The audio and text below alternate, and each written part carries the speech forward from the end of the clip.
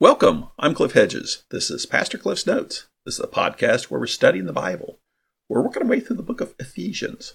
Today's episode 622. We're looking at Ephesians chapter 4, verses 4 through 6. Let's read our passage. There is one body and one spirit, just as you were called to one hope at your calling. One Lord, one faith, one baptism, one God and Father of all, who is above all and through all and in all. This is Paul's letter to the church in Ephesus. Paul's in Rome. He's in this 2-year imprisonment that we see at the end of the book of Acts. And he's sending out some letters. He's sending Tychicus to Colossae, accompanying Onesimus, and he's sending letters to Philemon, the owner of the escaped slave Onesimus, but he's also sending a letter to the church at Colossae. And on the way, he's going to pass through Ephesus. And so he's writing this letter to the church in Ephesus. This letter is primarily to the Gentiles in the church to lift them up and give them a sense of what an incredible thing has happened through the gospel in that Gentiles can be reconciled with God. Chapters 1 through 3 of Ephesians is this doctrine, where he's really talking about the theology of salvation with a focus on the Gentiles. An incredible thing that happened, this mystery which was hidden through the ages, but has now been revealed through Christ, that everyone can be reconciled with God through Christ. And then chapters 4 through 6 are the application of that, or the practice, how to live that out. And we started that last time. We looked at chapter 4, verses 1 through 3, where he talked about, the first thing to take away from all this theology is love for one another and unity. That is, you guys as a church and the church universal are called to love one another and live together in unity. And that unity only occurs through the Holy Spirit. Left to our own devices, we will not live in unity or even love one another. And all that is only available through the guidance of the Holy Spirit. Now he's continuing this idea of unity. And the ultimate example of unity is the Trinity. And so I thought today would take a simple little tour and talk about the Trinity. I say that tongue-in-cheek because the Trinity is not simple. Well, let me take that back. In some ways it is simple. Simple to state, hard to understand. The three truths of the Trinity are God is three persons. Each person is fully God. There is one God. In that case, it's simple. Those three things are true. What makes it hard is put those three things together in our brains. That's where we have difficulty with it. Now, the word Trinity doesn't occur in the Bible, so it's a word that is used to describe this idea of God is three persons, each person is fully God, and there is one God. Trinity just means three in oneness. Where there's three, but there's one. The difficult thing is then putting that together in our brains. Now, God the Father. That's obvious through the entire Bible. There is this God who is referred to as God the Father. God the Son. This is speaking of Jesus Christ. That's easy to demonstrate in the New Testament. In John 1:1, in the beginning was the Word, and the Word was with God, and the Word was God. And that's very clear through the rest of John's prologue that it means the Word is Jesus Christ. And he began there in John 1:1, the Word was God. There's several places in the New Testament that's very blatant here about the divinity of Jesus Christ. One other obvious one is in John 20:18, where Jesus appears after his resurrection to Thomas. Thomas wasn't with the group when Jesus first appeared to them. And Thomas said, well, unless I can stick my fingers in the holes in his hand and my hand in the hole in his side, I'm not going to believe. Then Jesus appears to him and Thomas says, my Lord and my God. And Jesus didn't correct him. We see in one of John's other writings, Revelation, that when John bows to the angels say, get up, don't worship us. We are created beings just like you. And Jesus does not correct Thomas, but instead commends Thomas for his faith. So it's pretty easy to demonstrate through the New Testament the divinity of Jesus. So we have God the Father, God the Son. God the Holy Spirit, it's a little more subtle, but it's easy enough to demonstrate if you really look at it. And for me, the biggest takeaway is just the number of times you see the Father, the Son, and the Holy Spirit together like that. So if the Holy Spirit was not a divine person, one of the three, then it would be referred to that way. Because you wouldn't say God the Father, God the Son, and Michael the Archangel. It doesn't fit in the same category. So God the Father, God the Son, God the Holy Spirit, the Trinity. The Old Testament gives hints of this idea of multiple persons in the Godhead in the beginning with Genesis, when God creates people and says, let us make man in our image. Obviously, he's not speaking to the angels because they weren't involved in creation and people weren't created in the image of angels. And there's other hints throughout the Old Testament where you see either God speaking in the plural of himself or of multiple aspects of God being used in the same statement. And some of those are quoted in the New Testament. So this is not to give an in-depth lesson on the Trinity, but I have to explain it a little bit because this passage we're looking at today is the Trinity. Now, the biggest takeaway is the Trinity is a mystery. It is hard to understand.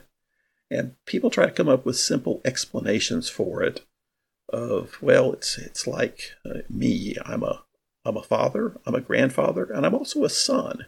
No, that falls apart real quickly because there's just one me. Where you have God the Father, God the Son, God the Holy Spirit are three distinct persons. But each one is fully God, but there is one God. Some want to say, well, it's this one God that appears in different forms.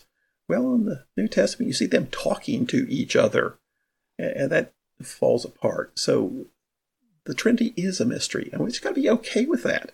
The fact that it's hard to understand, I'm okay with the fact that I cannot fully comprehend the nature of God.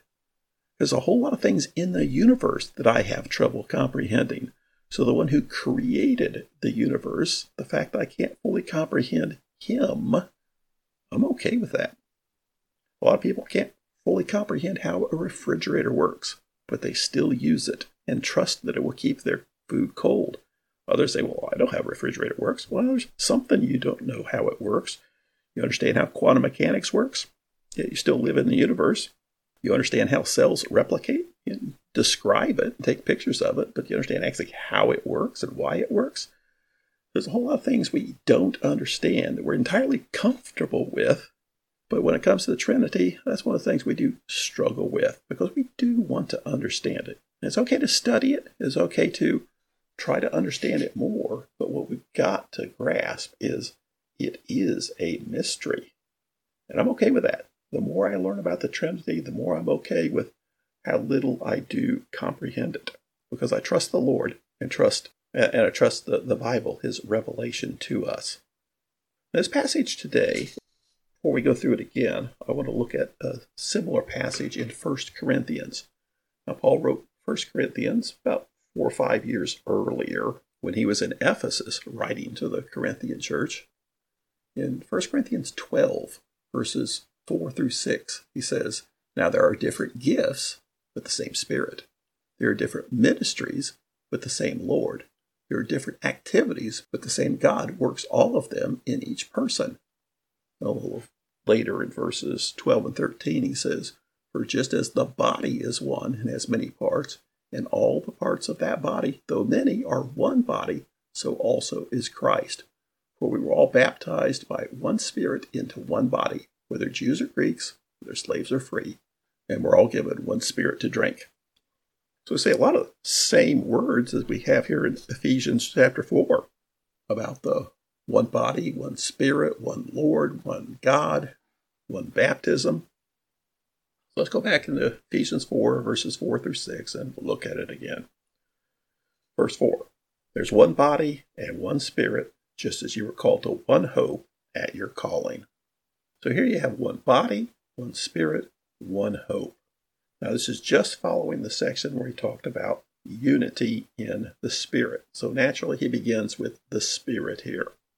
We have this unity of the body of Christ, this unity that we have through the Holy Spirit. So here he picks it up again, one body and one Spirit. So we have the unity of the body through the one Holy Spirit. And that hope, that's the faith we have. We all have the same faith, the same hope in what God is doing. Then verse 5, one Lord, one faith, one baptism. Not 100%, but the vast majority of the time when the New Testament writers use Lord, they're referring to Jesus Christ. And so here he's referring to Jesus Christ. One Lord, one faith, one baptism. Now faith, one faith. Faith can be used a couple of different ways. Faith can mean the body of truth, where we talk about the faith being that which we believe, or it can be more the object of our belief, faith being trusting Christ.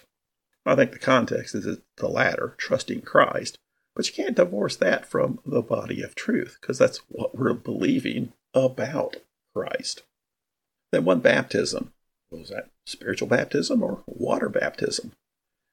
Well, I don't think he's referring to it in either way, really. I think a good way to understand this statement, one Lord, one faith, one baptism, is there is one Lord in whom we all believe and in whose name we have all been baptized. Speaking here of unity, this is the theme, unity. Unity of the body of Christ. So what makes the unity of the body? The Holy Spirit brings that about. Our common faith in Christ is what brings that about, which is our common hope. And so the theme is unity. Then verse 6, one God and Father of all, who is above all and through all and in all. So here, verses 4, 5, and 6, we see the Holy Spirit, Jesus Christ, and God the Father. Father, Son, Holy Spirit, the Trinity. And even in verse 6, I'm not sure he intends this, but some say, okay, one God and Father of all. Well, by Father of all, he's referring to Jews and Gentiles, the unity of the body. But who is above all, okay, through all. Elsewhere he talks about what God has done. Everything he's done through Jesus Christ. And in all, is that making a reference to the Holy Spirit? So one God, and that God is the Father of all, and through all, speaking of Jesus Christ, and in all, speaking of the Holy Spirit. I don't know. It works, but I'm not sure if that's the intent of it. But what we see here is the Trinity. And it's not a standalone thing. I quoted from 1 Corinthians, where Paul uses almost the same words, not in the same order, but the same words, the same ideas, the unity of the body of Christ, that is Christians, unified in our common belief, our common trusting in God, and what brings us together and provides that unity is the Holy Spirit. And our common faith is faith in Jesus Christ, in whom we are all baptized, and through it all we have this one God, Father of all, who is in charge of everything. So we began with the unity of the body of Christ. The ultimate, supreme example of unity is the unity of the Godhead, the unity of the Trinity, and how we interact with all three aspects of the Trinity. God's the one who invented salvation. Jesus is the one who provides salvation, and the Holy Spirit's the one who brings us into salvation. And so we experience the entire Trinity when we come to faith and are reconciled with God. Thanks for joining me. Join me again next time as we continue working through Ephesians.